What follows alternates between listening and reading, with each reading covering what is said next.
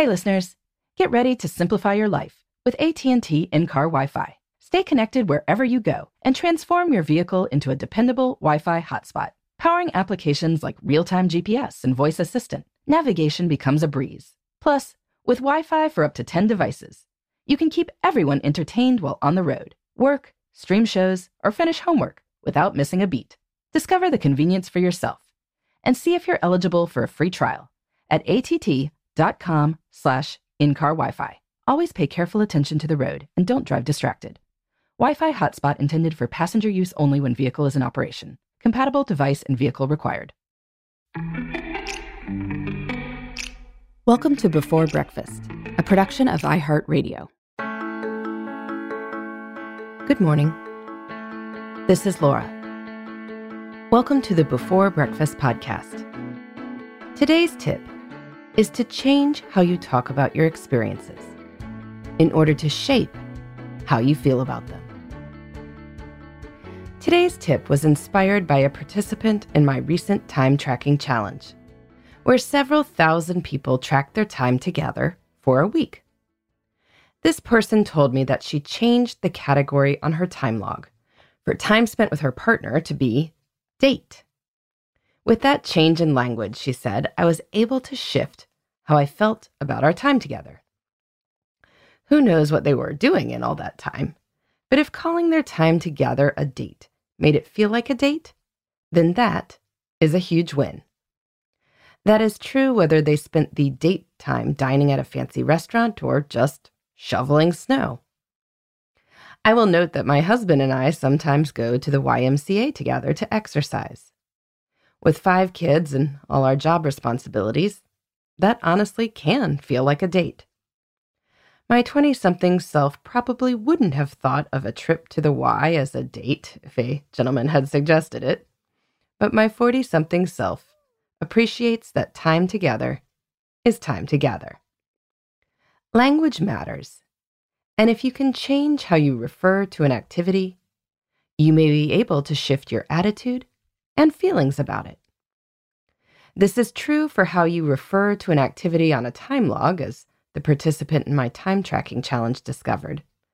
But it's also true for the language you use on your planner, calendar, to-do list, in conversations with your friends and family, and even in your internal monologue. The words you choose shape your perception of how you are spending your time. So, why not choose those words wisely? For instance, instead of thinking about your time in the car on the way to work in the morning as commuting, think of it as podcast and audiobook time. Time driving your kids home from school or sports could become the daily debrief. Time sitting in your car during their practices could become quiet time. Or take knitting, cross-stitching, or a good book, and it becomes time for your favorite hobbies. Yard work can become gardening, which for some strange reason sounds more enjoyable. Cleaning out your closet can be a wardrobe refresh. Think of a hair appointment or a physical not as life maintenance, but as self-care, a pleasure. Why not refer to tidying and cleaning your house, putting away groceries and the like as nesting instead of chores? Or if you clean at an aerobic pace, think of it as exercise. Suddenly, you are a person who gets 30 minutes of exercise every day. A rose by any other name may smell as sweet, as Shakespeare tells us. But for less obviously appealing activities, renaming them may create a somewhat rosier experience of them. If you try renaming and reframing activities in your life, I'd love to hear how you do it. You can reach me at laura@lauravanderkam.com. In the meantime, this is Laura. Thanks for listening.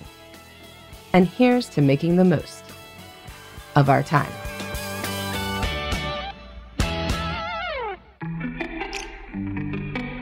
Hey everybody, I'd love to hear from you. You can send me your tips, your questions, or anything else. Just connect with me on Twitter, Facebook, and Instagram at Before Breakfast Pod. That's BE, the number 4, then breakfast, POD. You can also shoot me an email at beforebreakfastpodcast@iheartmedia.com. That Before Breakfast is spelled out with all the letters. Thanks so much. I look forward to staying in touch.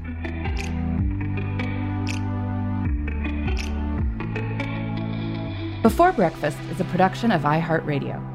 For more podcasts from iHeartRadio, visit the iHeartRadio app, Apple Podcasts, or wherever you listen to your favorite shows.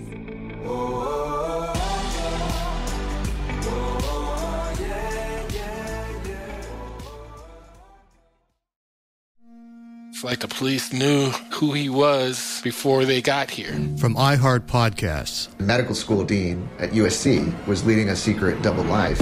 She's breathing right now? Yes, she's absolutely breathing. I'm a doctor, actually. A story about money, power, and corruption. When people fall in line, they fall in line. Looking back, I realized, everyone knew. I'm Paul Pringle, an investigative reporter for the LA Times. Listen to Fallen Angels, a story of California corruption on the iHeartRadio app, Apple Podcast, or wherever you get your podcasts. Hey, I'm Jay Shetty, and I'm the host of the On Purpose podcast, and I had the opportunity to talk to one of Hollywood's major icons, Michael B. Jordan. In our conversation, Michael shares the highs, the lows, and everything in between, offering a genuine glimpse into his world. The closest to getting what you want is always the hardest. People give up right before they get what they've always wanted to get. Listen to On Purpose with Jay Shetty on the iHeartRadio app, Apple Podcasts, or wherever you get your podcasts.